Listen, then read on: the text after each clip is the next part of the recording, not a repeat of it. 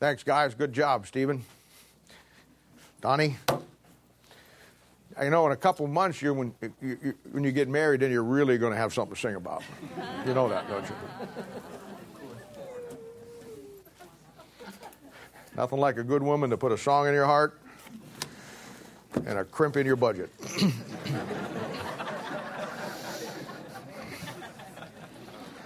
All righty then. Now today, last week, as you know, we finished chapter 9, and we're going to of 2 Corinthians, and we're going to start chapter 10 here next week. And you know, when I do a chapter, especially in this book, there's so much information and there's so much that I want you to get that in most cases I'll do an introduction to the chapter before I really break into the chapter. I'm sure by now, as you've come through this with me almost chapter by chapter, you can see how what I told you was absolutely true, that this book of 2 Corinthians really does lay out the ministry. It's the handbook for ministers. And when I say ministers, I'm not talking about ordained pastors. I'm talking about you, men and women, because we know that our job is to minister. Johnny, bring that out up there. That's fine, buddy. It's our job is to minister, and our job is to do that. Thanks, buddy. And, you know, in my life, I'm thankful for a lot of things that God has put in my life and a lot of things that God has given me. I think the thing that I thank God, and I was going to say the most for, but then tomorrow that'll change because it'll be something else I'll think about. But I really thank God for the fact that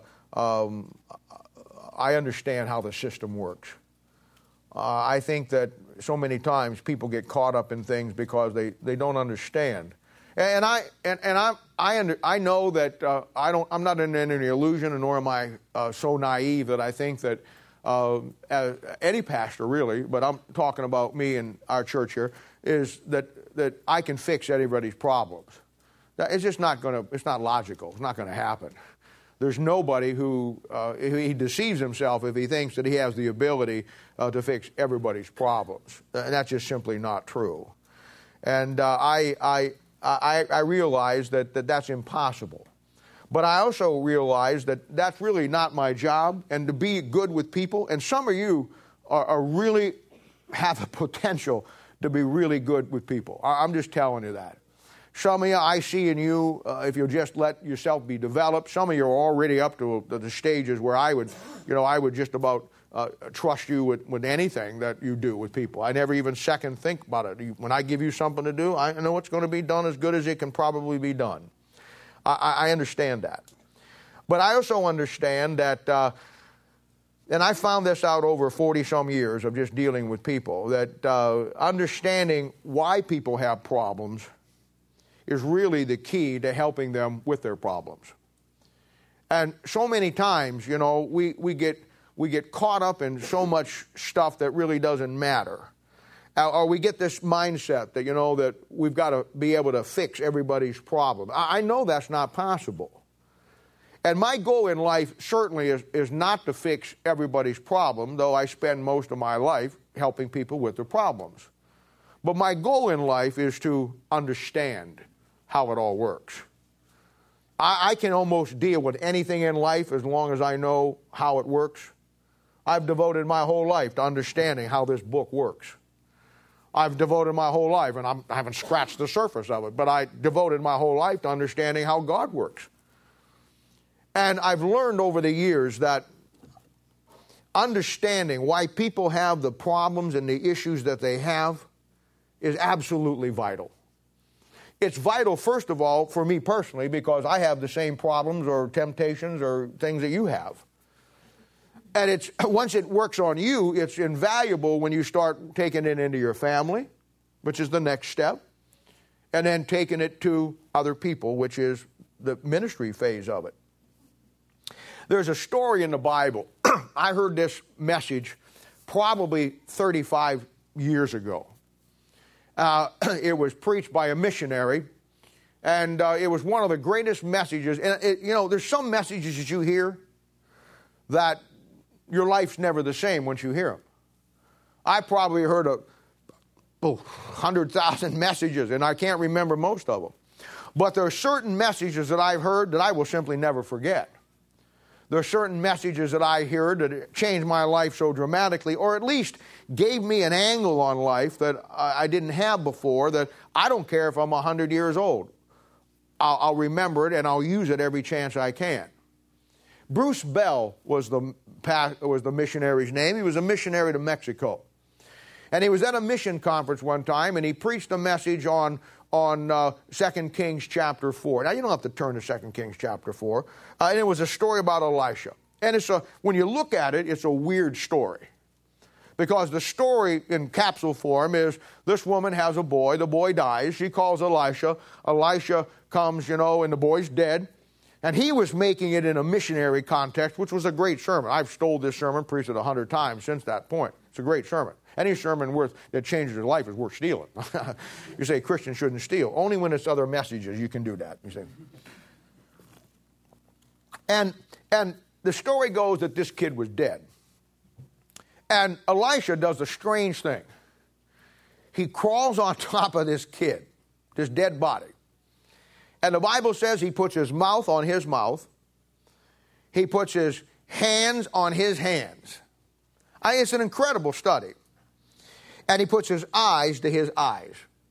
In other words, he lays on the guy, mouth to mouth, eye to eye, hand to hand.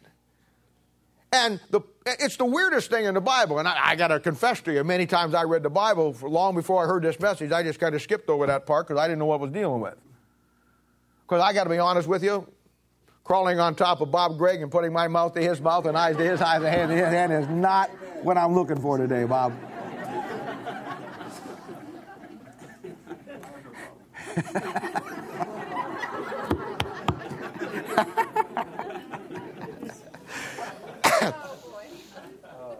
But there had to be more to it than that, okay?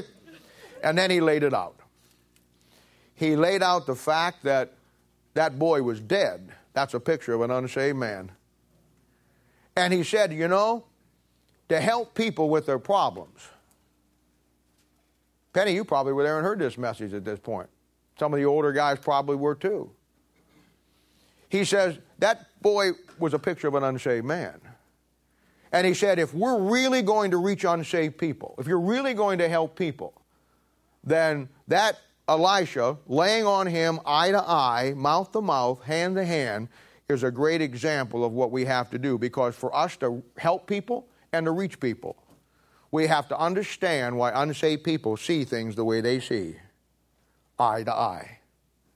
We have to better understand why unsaved people talk and say the things that they do, mouth to mouth.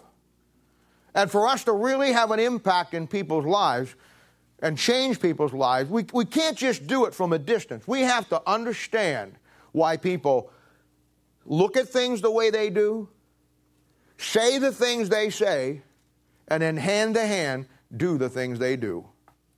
That message changed my whole life as far as people's concerned.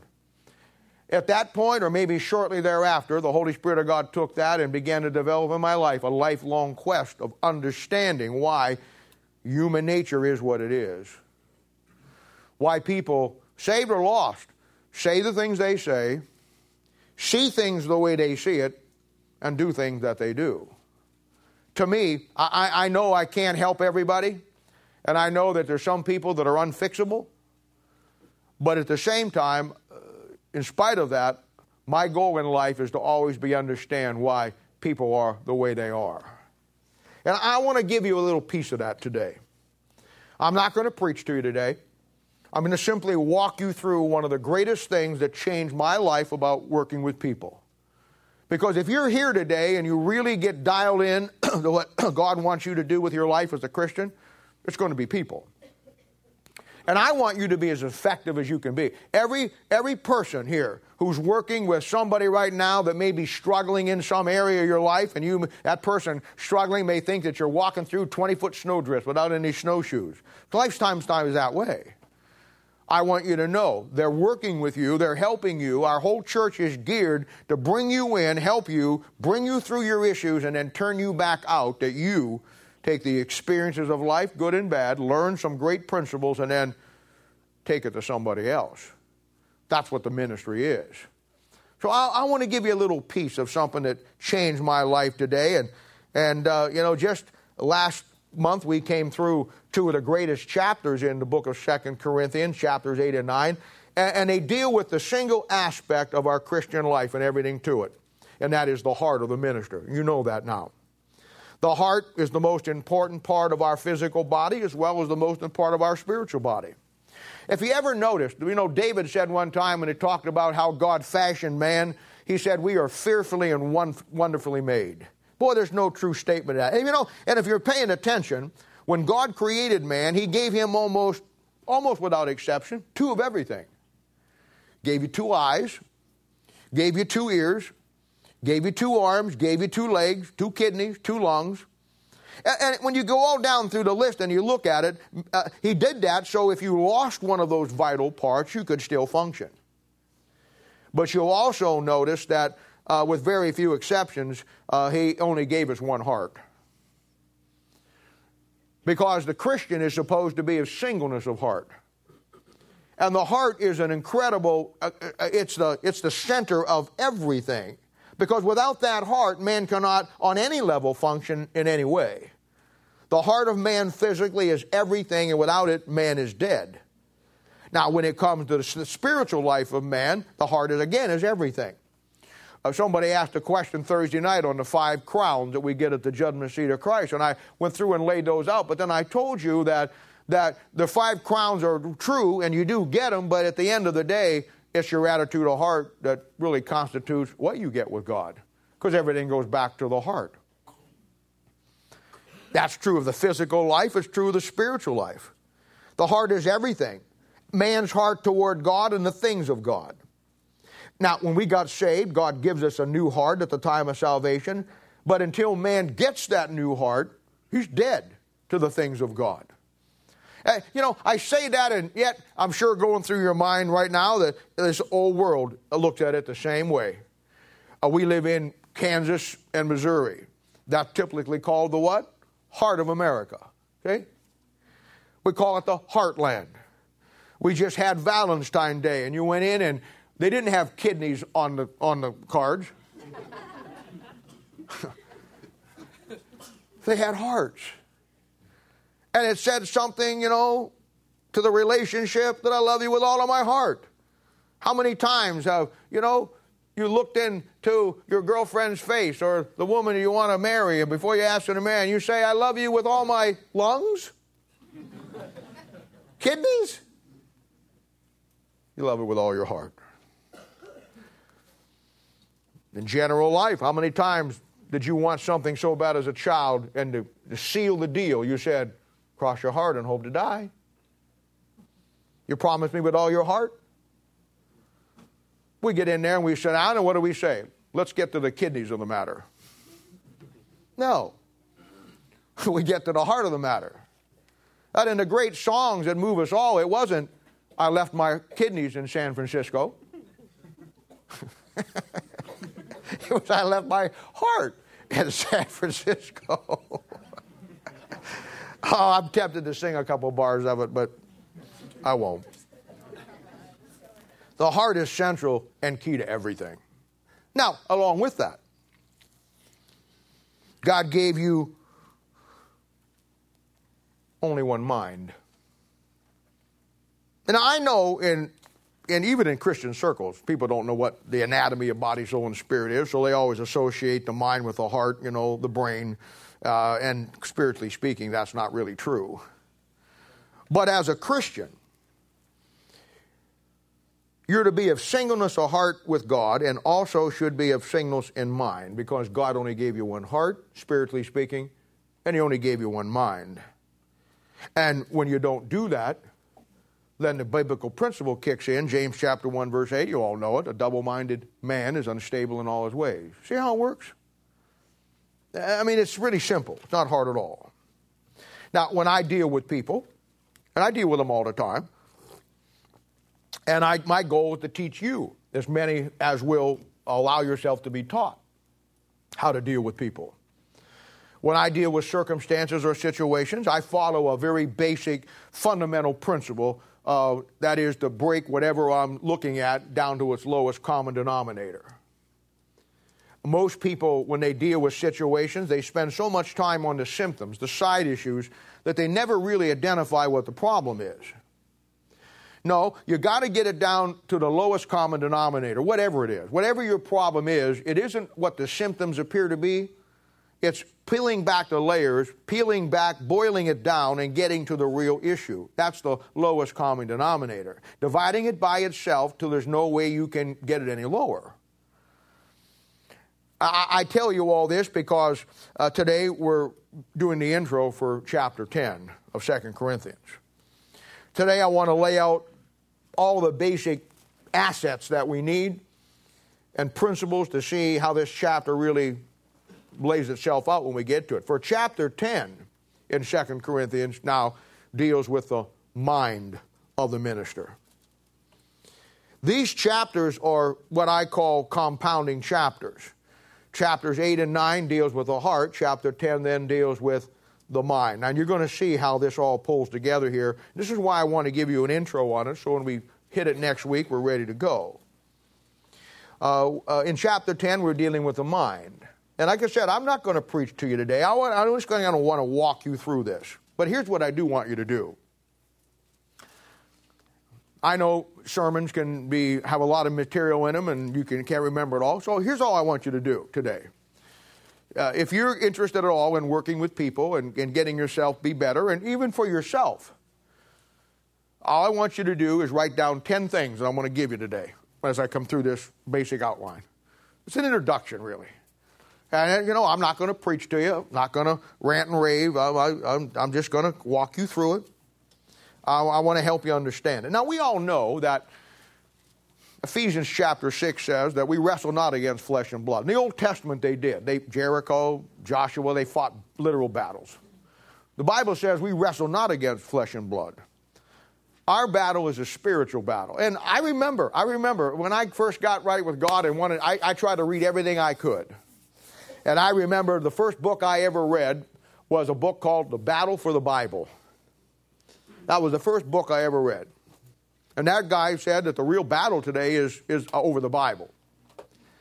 Then I read somebody else's book a couple of years later that talked about the battle for the family. Because I was working with families and I wanted to learn how to fight that battle.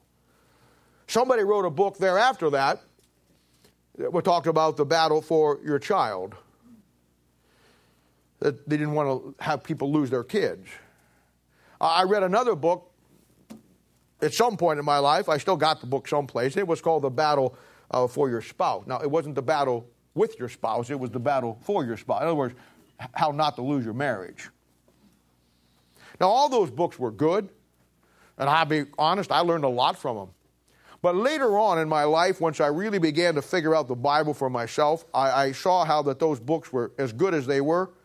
They didn't get to the real lowest common denominator.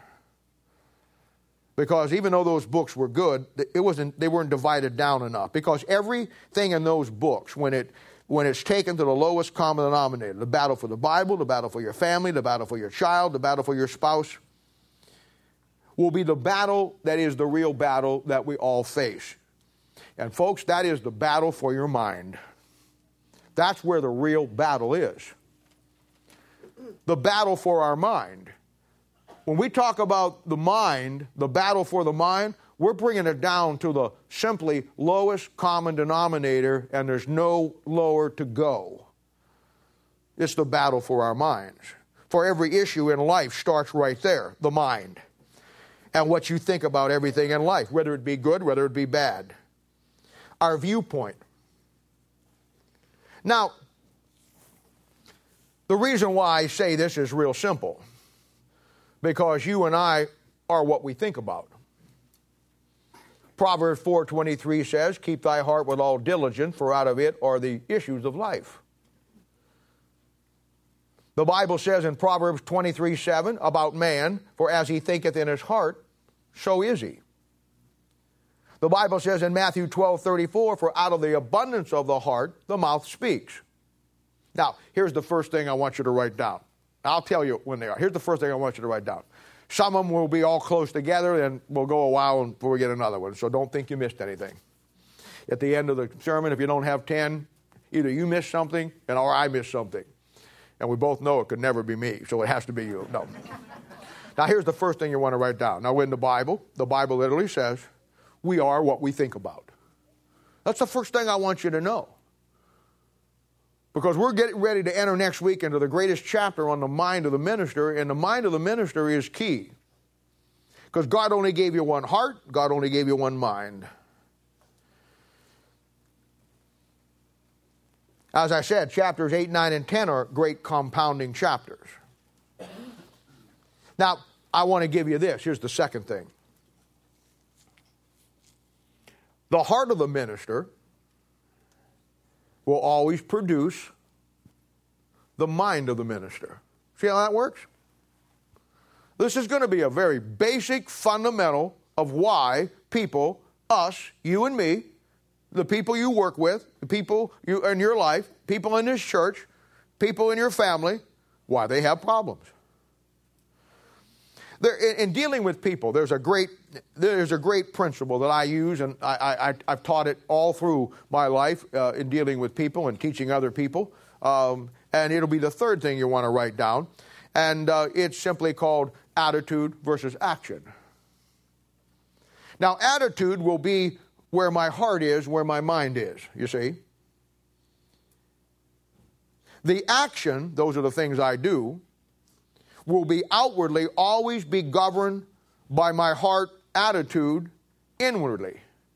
So we call it attitude and action. The attitude I have about something in time will produce the action. Now, in developing yourself, your family, or other people, you got to get this principle down and learn how to use it. And as I always say, it starts with you and me. It has to work in your life first. Now, the attitude of heart will always be defined by our mindset, what we think, how we form opinions.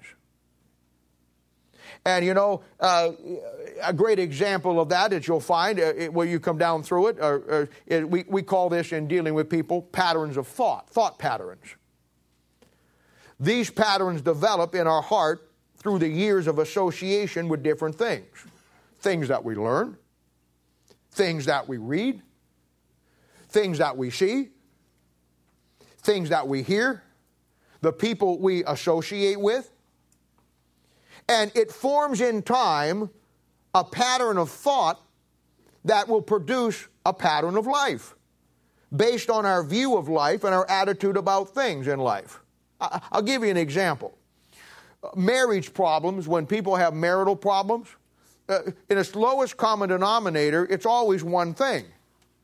The person, people, couple, got into something called marriage without ever understanding from a biblical standpoint what marriage really is. They got married based on all they've heard all of their life about what marriage is, and it's all wrong. They never got the Bible viewpoint of why even God gave marriage, so they enter into something called marriage that God designed, but they try to run that marriage by another design that God never intended it to run by. You know what the end result is going to be in that and everything? A disaster. I use this example all the time in couples, and many of you couples are going to smile at this because you've been in my office when I've told you this very same illustration. It's a great illustration. I've said, you know what, if I come home from work and my wife says the dishwasher's on the blink and it's not working, I'm going to call the repair guy tomorrow, and I'll say, well, you know, before you do that, he's going to cost us $100-some for him to come out and look at it and fix it. Let's get the owner's manual that came with it, because maybe there's a reset button. Maybe we just knocked something out. Maybe we got to balance it out or something. I don't know. Let's look at it. So we go through, as all couples have in your kitchen, drawers of owner manuals.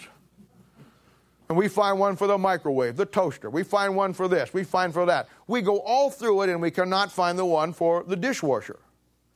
But I do find the one for the washing machine. So I say to my wife, I couldn't find the one for the dishwasher, but I found the one for the washing machine. I'm going to try to fix the dishwasher with a handbook from the washing machine. Now, this is very basic. In my mind, they both use water. They both clean things, but in reality, they're two different designs. Now, what would be the chance of me fixing my dishwasher with a handbook from the washing machine? Nil. But yet, when marriages have problems, they'll try to fix those marriages which God designed by another handbook that God never intended it to run by. In fact, I would have a much better chance fixing my dishwasher with a handbook from the washing machine than you will trying to fix your marriage without this book. See how it works? It's not really complicated. It really is not complicated. We get ideas about marriage. We get ideas. You see it with people. How many of us have got a bad attitude about some other person simply because one of our friends told us that that was a nasty person? Told us something that may or may not be true or a half-truth. And you, without finding it out yourself, you formulate now a mindset, a pattern of thought that produces an attitude about that person. So when you see that person, the action is wrong. Another great example is the internet. And we all know that everything on the internet is true. I get the most absolutely goofiest phone calls from people that I don't even know. I mean, I got enough goofy people in my own church. I don't need them around the country. They'll get on the website. They'll see something. Had a guy call me last week. And I'm out with the dogs, and I'm trying to answer his Bible questions to get the dog to go to the bathroom. What a dilemma to be in. And he's saying to me, what about these meteors over there in Russia? What about the Bible says in Revelation that stars are going to fall from heaven. Well, now, come on. That on a Thursday night Bible study, that's a 20-minute question, go to the Bible. But I'm not dealing with normal, rational people. I'm dealing with a guy who obviously thinks he was born on Mars, who has no concept of anything in the Bible. And I get it all the time. You know where he got that? Off the internet. I had a guy send me one time a video stream about when George Bush, who blew up the World Trade Center, he was behind it, And then somebody else sent me one that aliens were behind it and actually had a video that showed little aliens scaling across the burning buildings. Photoshop's a great thing. People see that, they read that, and without ever investigating anything, that forms now their pattern of thought, which forms their attitude, and you know what? Yeah, Bush, it was a conspiracy, yeah. Well, I'm not saying there aren't some conspiracies out there, but you're not going to get them on the internet. But we form our thinking patterns based on those things. Kids who grow up in racist families, and that's all they hear from mom and dad is racist slurs or racist issues, you know what? Unless something changes in their life, they turn out to be racist. You know, the greatest example of that is Westboro Baptist Church there in Topeka. Now, you do know, Joe told me this last week, that they're targeting churches in Kansas City and Independence and Lee Summit that they're going to picket on Sunday morning, Baptist churches. And I guess they're going after Phil Hopper's church coming up here, Abundant Life. And they're going to preach against whorish Baptist churches. Now,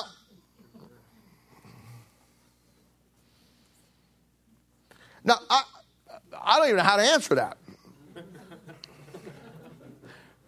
I would never mind if they came here, but nothing like that ever happens to us.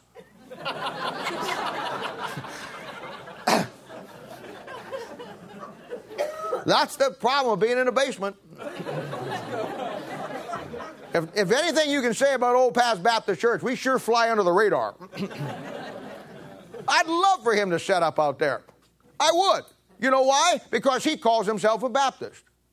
And I would love for him to show up here and picket this church, because we're Baptist, and show the whole world that we aren't that kind of Baptist.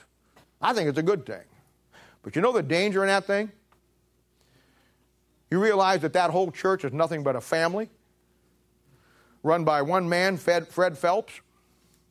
You know what that shows you? I mean, that whole church is all family.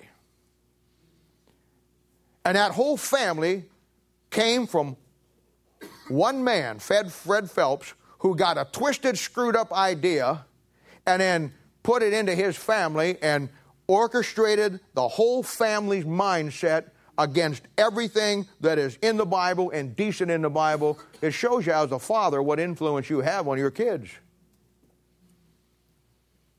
One father, one man, turned a whole family into a bunch of radical goofballs. But you know what he did? He gave them information. He taught them the Bible wrong. They took it in their mindset.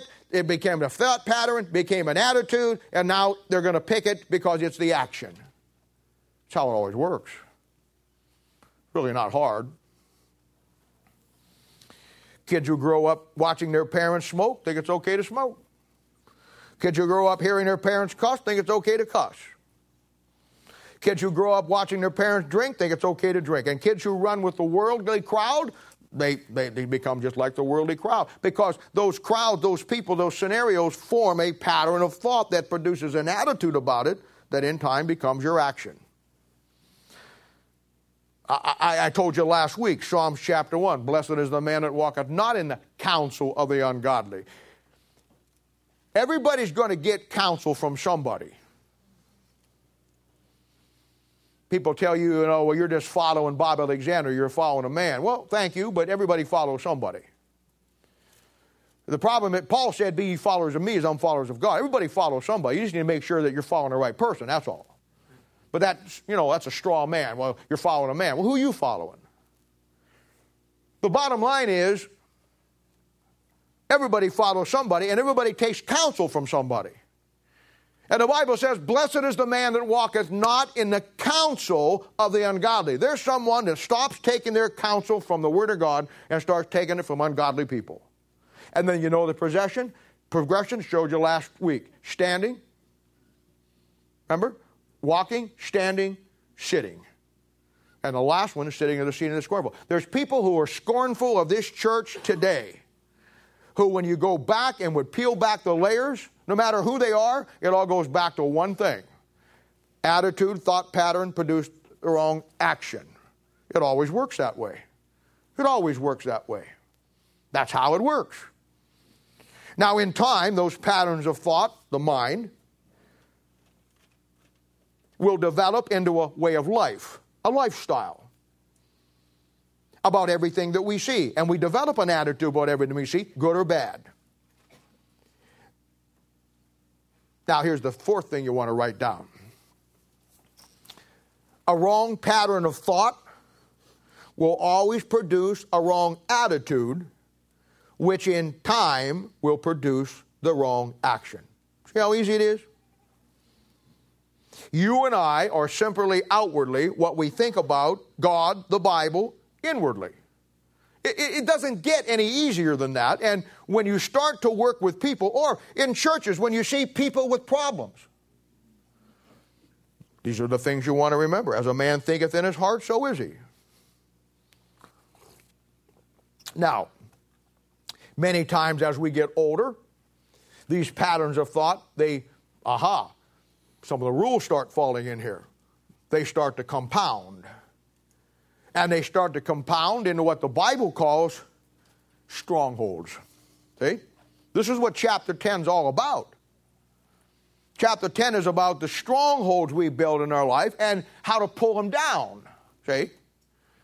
But when you develop the wrong attitude, mindset, and the wrong attitude comes out of it, and then the wrong action, the longer you go, that pattern of thought, the way you think, your attitude, it starts to compound. You start to put, when you got your nose bent out of joint, you don't want to hang out with godly people. You look for other people with their noses bent out of joint. It's the way it works. When you get a bad attitude, you don't want to hang out with somebody with a good attitude. You want to look for that person that's got a bad attitude just like you do. And you know what you do when you do that? You compound. And pretty soon you're building that thing into a stronghold, a compound. now you're in trouble. Now we are no longer in control of our lives, but we're out of control of our lives. And the stronghold, here's the thing, man. The stronghold grows stronger every day. There's not a day in your life at that point that you don't get worse day by day. Now, you multiply that by 20 years, multiply that by 30 years. And you know what you have? You have a royal disaster on your hands. The final stage of that is people who are or have addictions. Addictions to smoking, addiction to drug, addiction to alcohol, addiction to pornography. And the famous last words. I can stop anytime I want to. And in every case, never met an exception. In every case, the lowest common denominator will simply be that it goes back to our mind and how we developed our patterns of thought that brought about the attitude, which in time brings about the action. Now, parents, stop here for just a second. This is why you need to be up on what your kids watch. This is why you need to be up on what you kids listen to. This is why you need to be on top of who your kids, the friends they hang out with, and what they have access to. Now, boy, maybe it's just me, but does this ever begin to answer a lot of questions that people have about why things are the way they are in Christianity? If this doesn't begin to answer for you why God's people are the way they are, I know I can't fix everybody, and I don't claim to have that ability, but all I really want to do is learn the cause and the effect. Because you'll never help somebody till you understand where they're at with the whole thing. You know, sometimes people get so confused about things. You really do. I watch some of you. I watch some of you look at circumstances in this church. I've seen this all my life. You look at a couple, or you look at this, you look at that, and they get out of whack, or they do some stupid thing, or they get an attitude about God, or the Word of God, or whatever, and you just have such a problem with that thing. It seems to be so confusing for you. Well, I got news for you. The Bible says God is not the author of confusion. Nothing confusing about it. It's simply somewhere along the line they got, however, from whoever, a bad thought pattern that produced a bad attitude that in time produces the bad action. It's not any more complicated than that. I don't know why you get so confused about it. Because if you're paying attention, my advice to you, I do this all the time. Develop case studies with people. I do. I think it's one of the most important things I've ever done in my life. I like to watch people. I mean, I can sit at a mall all day long and watch the people go by. I can sit at an airport all day and watch the people go by. Now for me it might be a little different because my life is people. I mean, my whole life, my whole world is built around people. So I learned a long time ago that I needed to pay attention. And what I've done all my life is I'm going to tell you, there's only about 8 or 9 patterns of human nature. And in your mind, you develop case studies. I mean, if you got to have goofy people around you, why not use them and learn from them? I mean, don't you have good people around you when you learn from them? Well, if you can learn from good people, why can't we learn from goofy people? I mean, is that not, you're looking at me. I guess you're all awake still. I mean, does that not make sense to you? Yeah, amen. Thank you. Nice to know you're still here. Will the real Fed Phelps please stand up this morning? No.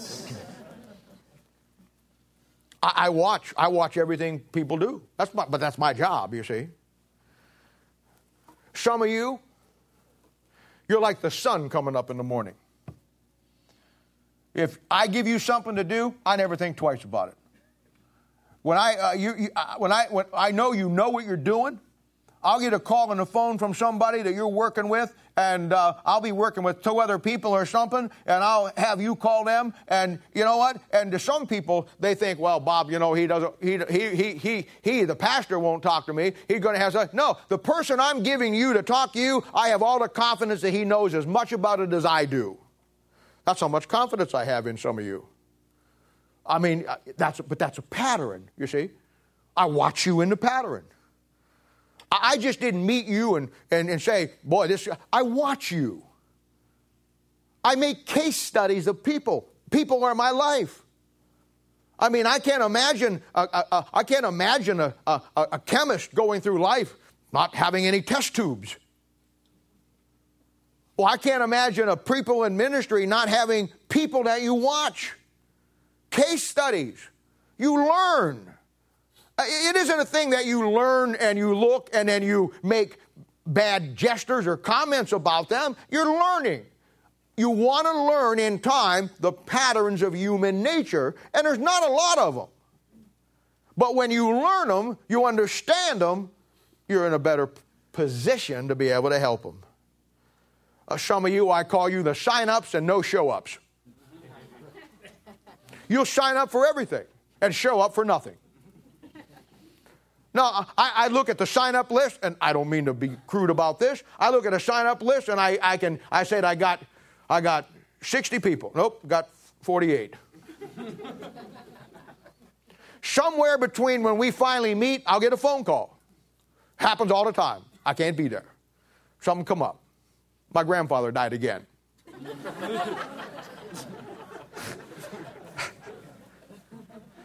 That's a pattern. No, you're laughing. That's a pattern. Hey, remember when we did the restart thing? And we all adopted families? Yeah. Thank you. You have a late night last night, son? No? Okay. What's that grease you put on your head? That's a pattern. I mean, you know what? We had restart, and we all adopted families. And you guys, and I got to tell you, Bev, I want you to get my name in the Christmas gift next year, okay? I mean, you bought that kid a television set. Some of you bought him bikes. Some of you bought him, I couldn't believe it. And you all took it. And you know what? Here it comes. Patterns. I had 4 people that took 4 people. I had some people that took some people. And when I went down the list and I saw what the needs were, I saw who took them, you know what I did? I went out and bought those gifts. And sure as I'm standing here, come that morning, when we had to have them wrapped, we were having a party that afternoon, those people never showed up, never brought those gifts, and never did one thing they said they were going to do, and left not me, but those little kids down there without presents. But I covered it. You know why? I know your pattern. Patterns are incredible.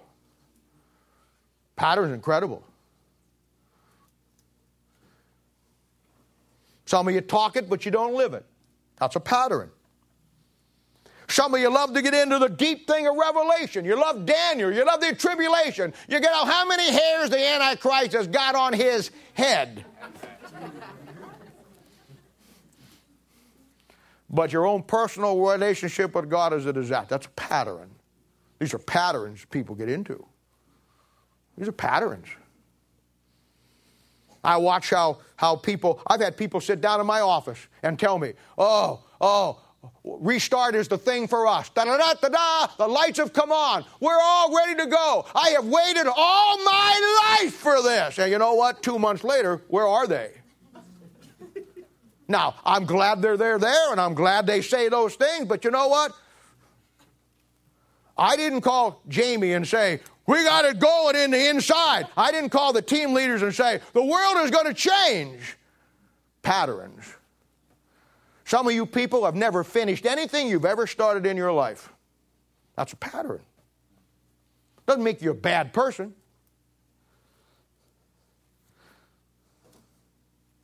It just means that if I waited for you to take my dogs out, I'd have to buy stock in a paper cleaning company. Now,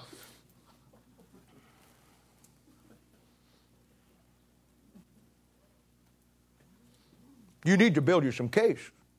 Do it at work. Do it with your family.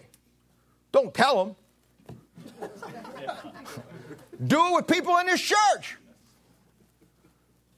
You learn from it. If you can learn from good people, then you can learn from goofy people. The two of the greatest men who forged my concept of ministry, that taught me more about it than any other two men on this planet. One of them did it right, one of them did it completely wrong. I learned from both. Don't think that you can only learn from good people. If somebody gets their nose bent out of joint and leaves this church, find out why. I do. And I'm sorry my voice keeps going up. Hopefully by next year it'll be through puberty and we'll be all good to go.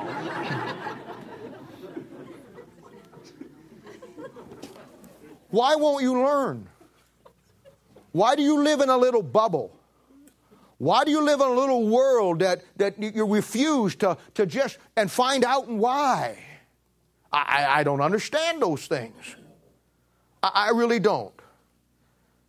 I mean, learn from it. Learn how and why a child of God that claims to be saved, and I don't dispute that they are or they aren't, but they're on their way to heaven, will forsake the Word of God almost completely, live like the world, half in, half out, and yet go around and justify themselves and their lifestyle. I've seen it all my life. I mean, ask yourself, do a case study. Ask yourself, with all the Bible verses, with all the Bible examples, with all the New Testament principles, the 5 wisdom books that clearly lay out a wise man and a foolish man and show the disastrous consequences for a life with you turning your back to God, and add to that all that Jesus said, all that Paul said, all that Timothy said, all that James said. Ask yourself, use them as a case study. How in the world could they try to justify and think they're okay, and there's something wrong with you, the church, the Bible, the message? Now, when you can see that, when you understand how that works, when you can see the cause and the effect of the way those things operate, you're ready to go. You won't get fooled much. And when you can see those things and break them down to the lowest common denominator, you'll be something else in working and helping with people. And I am trying today to do one thing: broaden your horizons.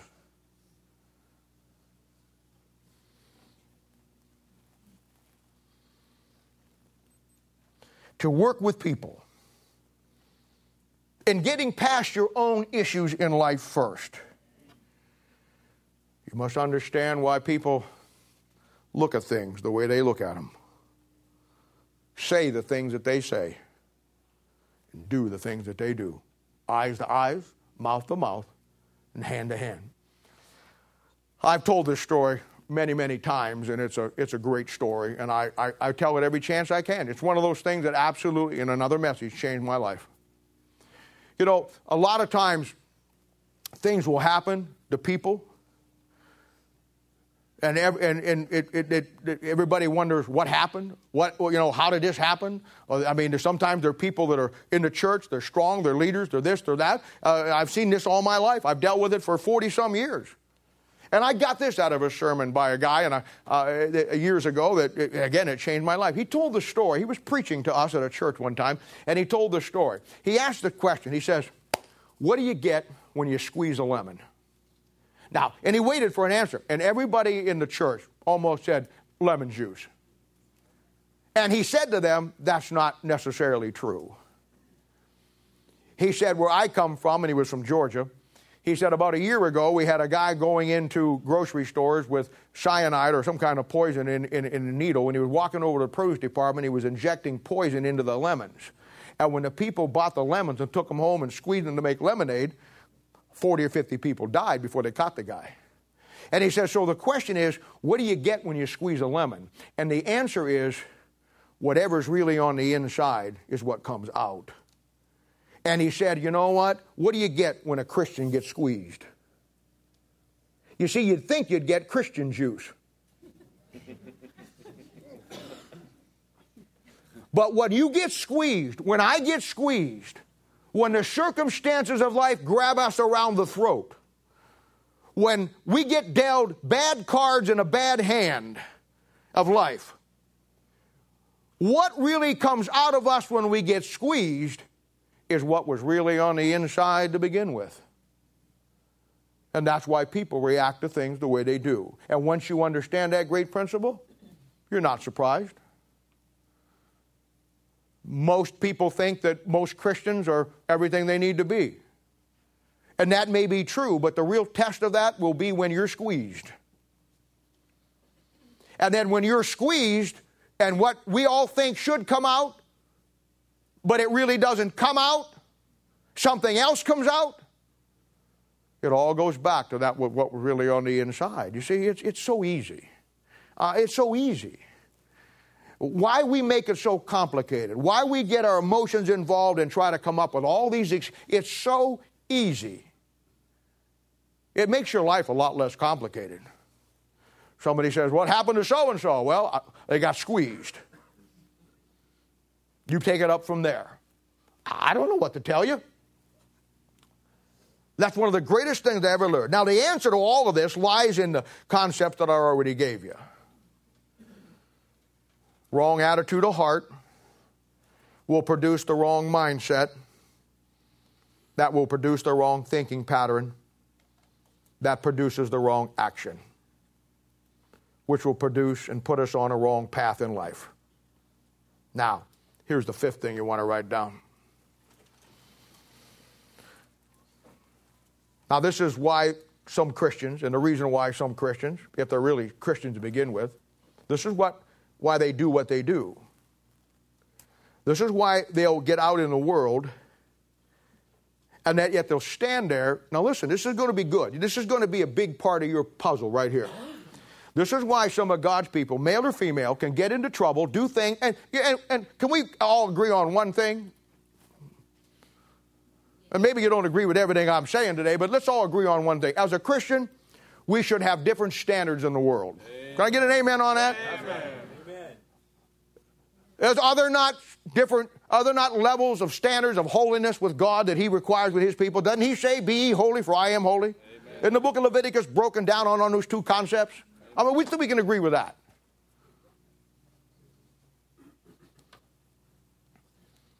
Now, this is why a person who claims to be a child of God, and I'm not arguing they are or not, can do what he does, do what she does, that's wrong outside of that, clearly wrong outside the Word of God, and yet they'll stand there and blame everybody else. It'll always be somebody else's fault. They blame everybody else, and when he or her, and as far as God's concerned, and all that it goes on, it's never their fault. They're okay. It's all right for them to do this. And they'll spend their whole life finding other people who are Christian who do the same thing and say, see, there it is. Now let me show you how this works. This is number 5. And it's so simple. He's allowed himself to build a stronghold in his life.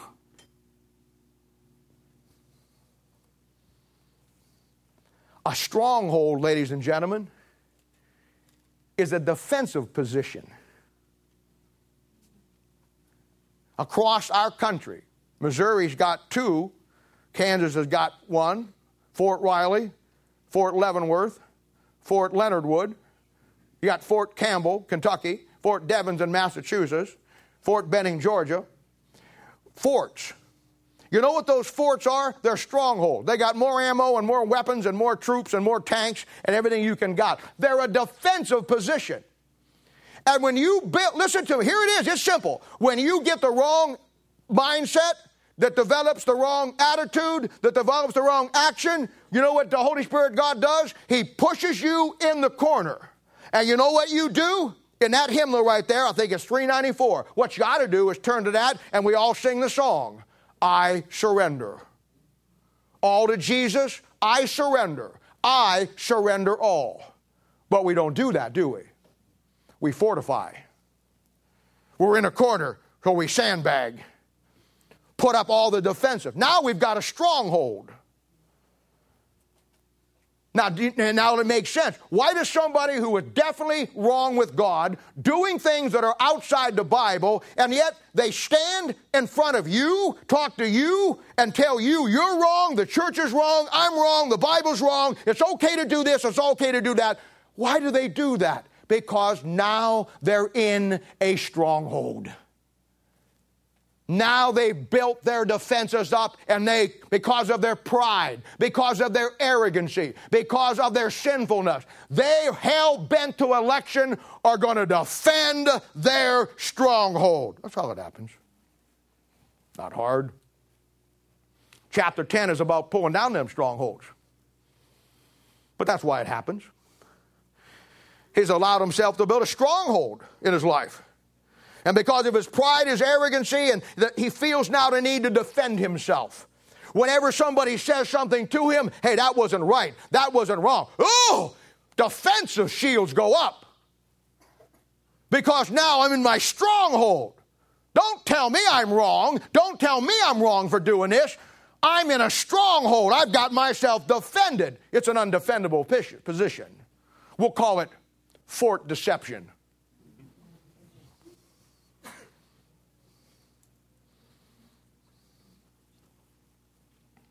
His pride, his bad attitude, his wrong thinking pattern, his arrogancy, that he thinks he's right and the Bible's wrong, he's built himself into a stronghold.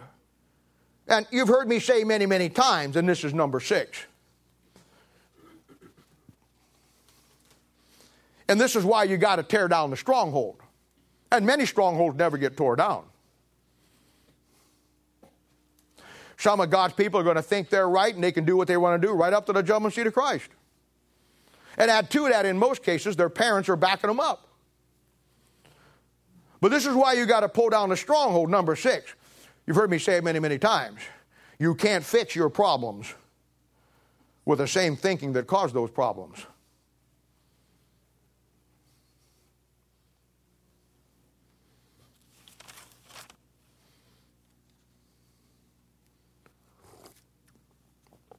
Now, here comes a $10 million principle. This will be number 7. Now, this is why, in dealing with people, you never focus on when they just change their action. You always focus when they change their attitude. Change of action is temporary. Change of heart is permanent. You always want to remember that. This is where most people get caught up in the game of life. They get played. They get burned. They get used. I've told you this before. As a Christian, you can fake a lot of things. But you cannot fake true spirituality. Because there are some things that true spirituality demand. Remember when you were a kid and you did something wrong and you knew you were going to get whipped for it? So you pretend like you fell down and hurt your arm or your leg really bad so mom and dad wouldn't whip you quite as hard or maybe not whip you at all. You were rolling the dice, but you thought their sympathy for your broken arm, which wasn't broken, was going to override the seat of your pants. Christians do the same thing.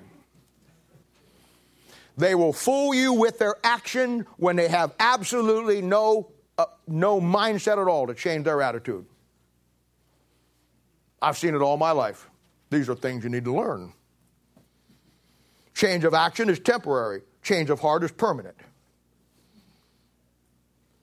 This is why people say, well, I'm leaving the church and finding another church. Oh, you're going to find another church you're not going to go to.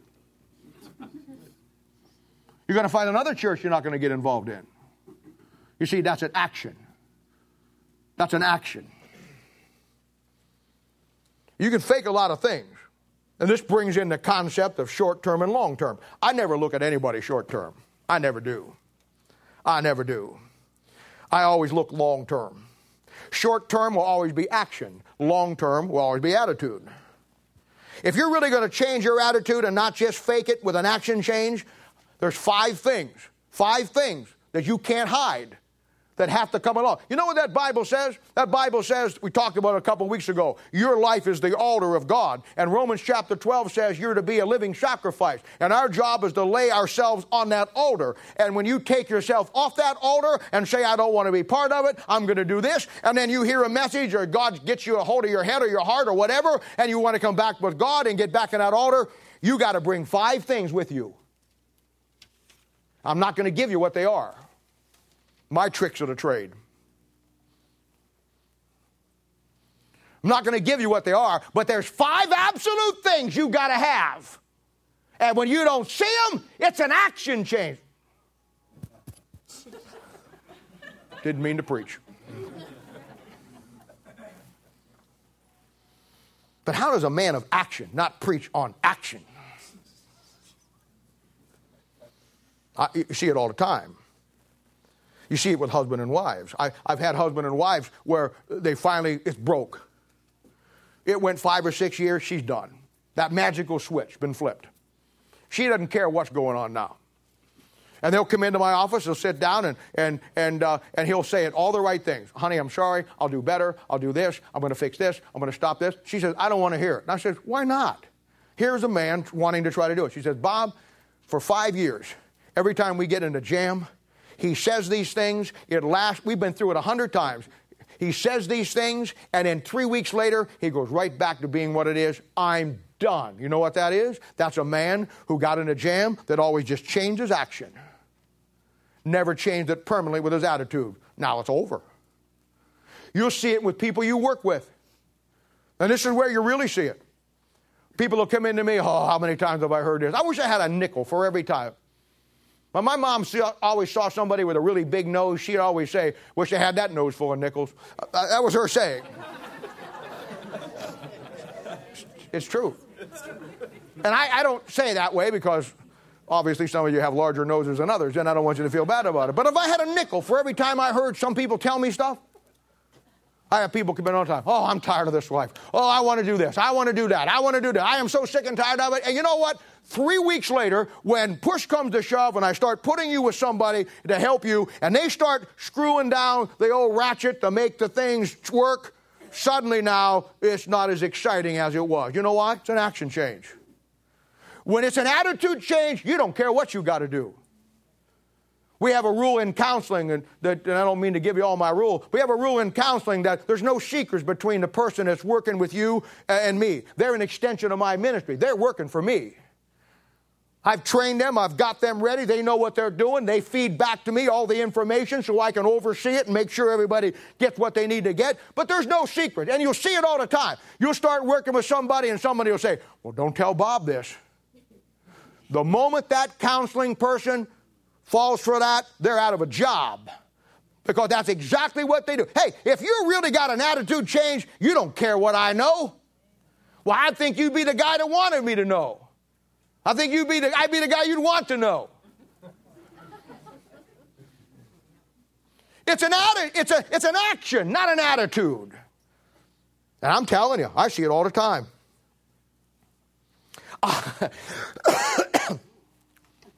I've seen people, they get this mindset.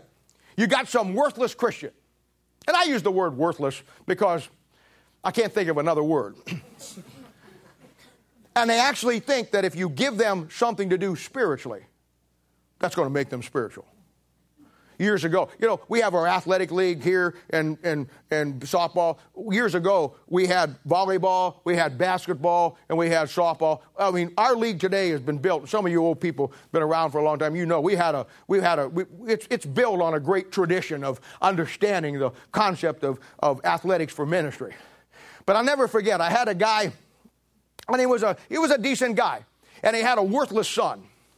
And I'm all for it. He wanted his son to come and play, I didn't even forget what it was, basketball, I don't remember what it was, but he wanted him to come and play. I'm all for it. Bring him on. You know what? I'd like to bring him on. I know he's wayward, I know he didn't bring him on. Well, it wasn't 3 weeks later that somebody told me, do you know so-and-so had his son do the devotion last week? I said, no, you got the wrong guy. He said, no, he did. He says, a lot of the people were looking around saying, well, this kid was out drinking last week and now he's over here doing a devotion. Doesn't that send some kind of mixed message? And I said, it certainly does. So I go to the guy. And I'm diplomatic about it. I mean, I'm mad as a wet hen. But I'm holding it back, and I'm not going to, I'm upset about it. Because, and maybe I'm wrong, but as Christians, do we not have to have standards? Amen. Would anybody come here this morning hear me preach if you saw me drinking a beer last night? Oh, you would? Okay. So I went to him, and I said, look, I got some people coming to me complaining, did you do this? And he said, yeah, I did. And I said, what were you thinking? Here's what he said. He said, well, I know he's struggling. I know he's having some problems. I just thought if I gave him some spiritual responsibilities that it would pull him out of it. And I said, oh, then let's don't stop there. Sunday, let's make him a deacon. Amen. Oh, no. Let's don't stop there. Shoot, 2 weeks from now, get all the family together. We'll ordain the sucker.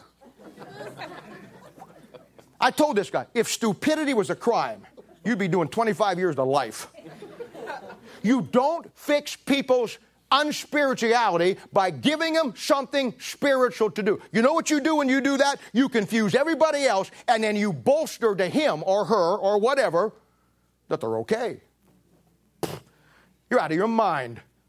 You're out of your mind. You're out of your mind. I told him. It was the most stupid thing that I couldn't say that. I've seen a lot of stupid things since that. I've seen people get all excited because some son or some daughter or some person that they're working with makes one good decision, 1 out of 1,000 bad ones. And it's like, change has come. It's like Obama. Change has come. Has it? The only change that's come is when you go to the grocery store, you don't get any back. Change has come?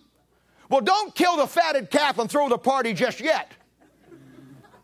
Short term, long term. Let's see if it's an action change or an attitude change. If it's an attitude change, then ministry. Attitude change, Thursday night Bible study. Attitude change, where the action is. Action change, you sucker.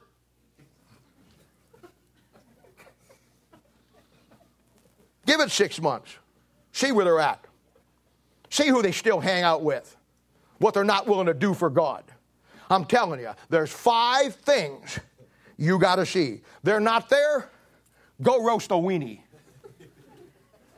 You're wasting your time. It isn't real.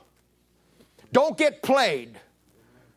Understand the basic fundamentals of why people do what they do. Eye to eye, mouth to mouth, hand to hand. It's not complicated. We make it so complicated. That's action change, not attitude change. That's temporary change. Because I'm going to tell you something right now. You don't have a stronghold on Monday and then not have it on Tuesday. They're hard to break. You don't have a stronghold on one day and then the next day it's gone. There's a pattern to strongholds. And also there's a biblical process to getting out of it. The Bible says, we're going to look at it next week, how to pull it down. Here comes the 9th thing. Did I miss 8? Oh, then I found it. I'll preach it to you again. What was 8? Oh. I don't know. Don't worry about 8.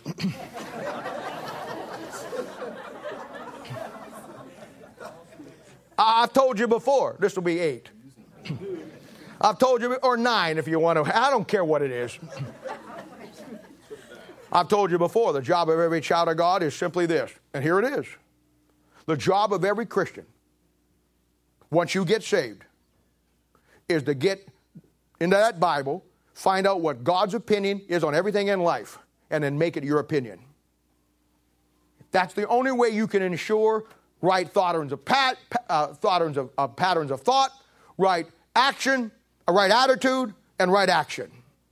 The only way.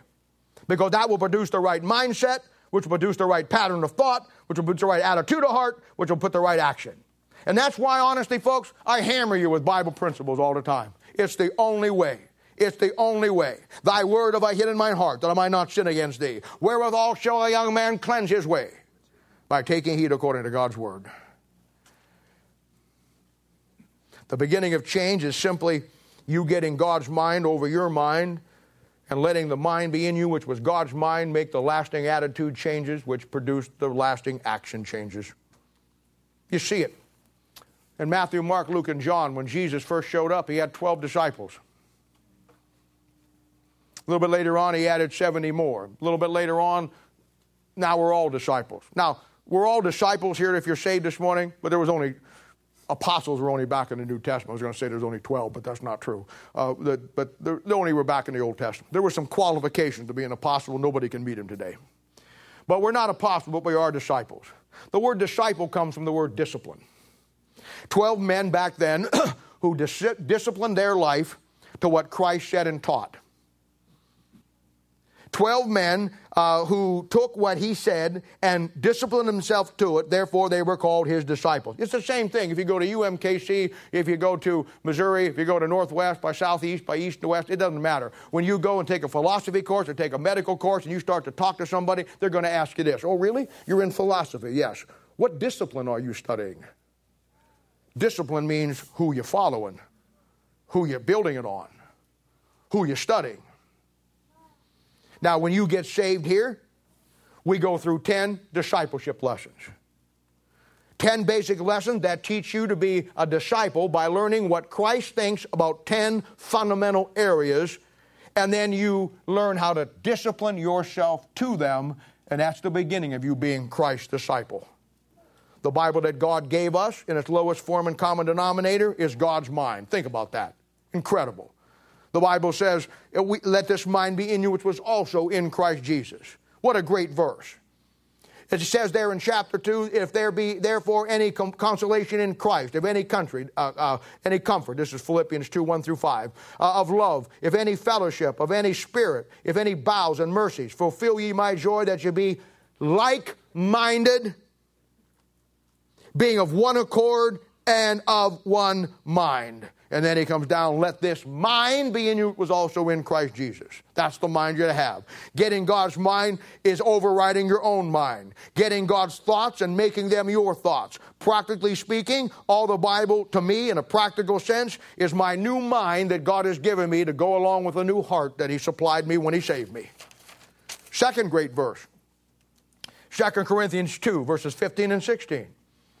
But he that is spiritual judgeth all things, and he himself is judged of no man. Verse 1 says, if you're spiritual, you have the ability to judge all things. Now let me talk to you about that for a moment. As a Christian, I don't judge people. I don't really care what you do one way or the other. But and you shouldn't either. But as a Christian, if you're spiritual, that verse says that you judge all things, not people. I don't judge people, but I do judge the things people to do. I don't judge them if it's right and wrong for them. That's not my business. But I do judge it if I want it in my life. And I'll tell you something else. I'll really judge it if I want it in my church. I'll ask myself, is that going to help me? Is that going to strengthen me? Is that going to take some of these young people and help them? Or is it going to hurt them? You see, I don't judge people. I could care less. That's between you and God will deal with you and God will judge you. But I will judge the things people do, and so should you if you're spiritual.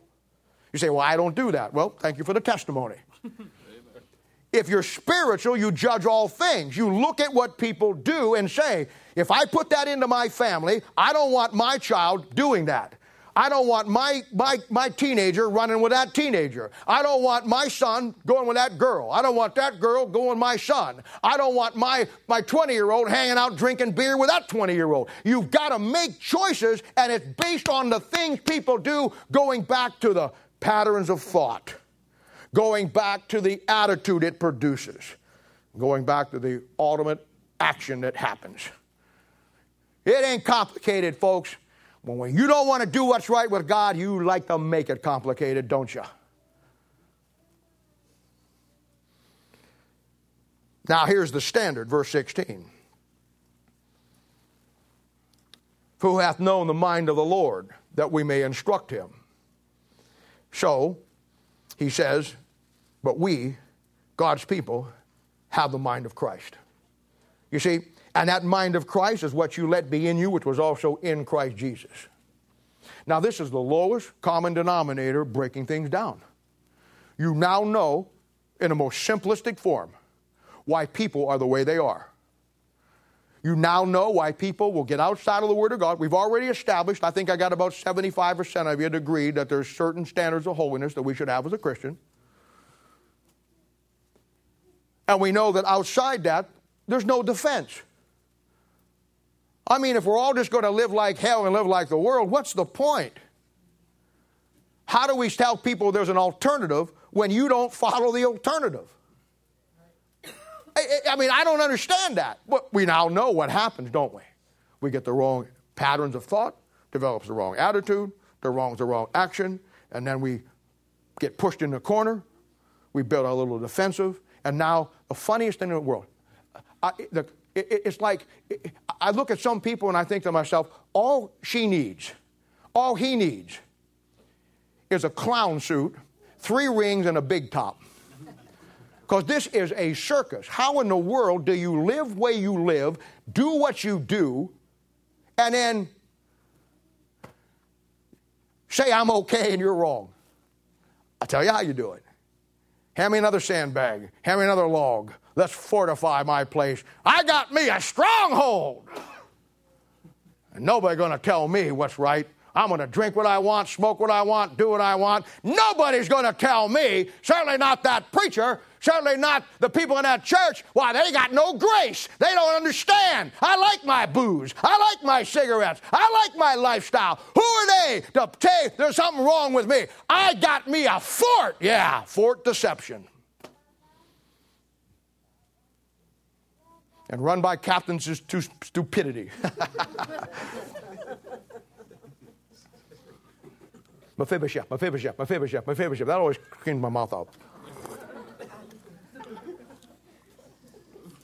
Now here's the last one. Oh, you got to have a little humor. I mean, this is all good stuff. I mean, you go out of here today, you got it made. Some of you, I made your day, and some of you, you won't even sleep tonight. You're so mad right now, you don't know what to do. The only reason you can't run up and jump out of here because your mama will see it, your daddy will see it, your friends will see it, and what are you going to say? Last one. Simple one. I'll leave you with this. Always be smarter than the problem. Start looking around you.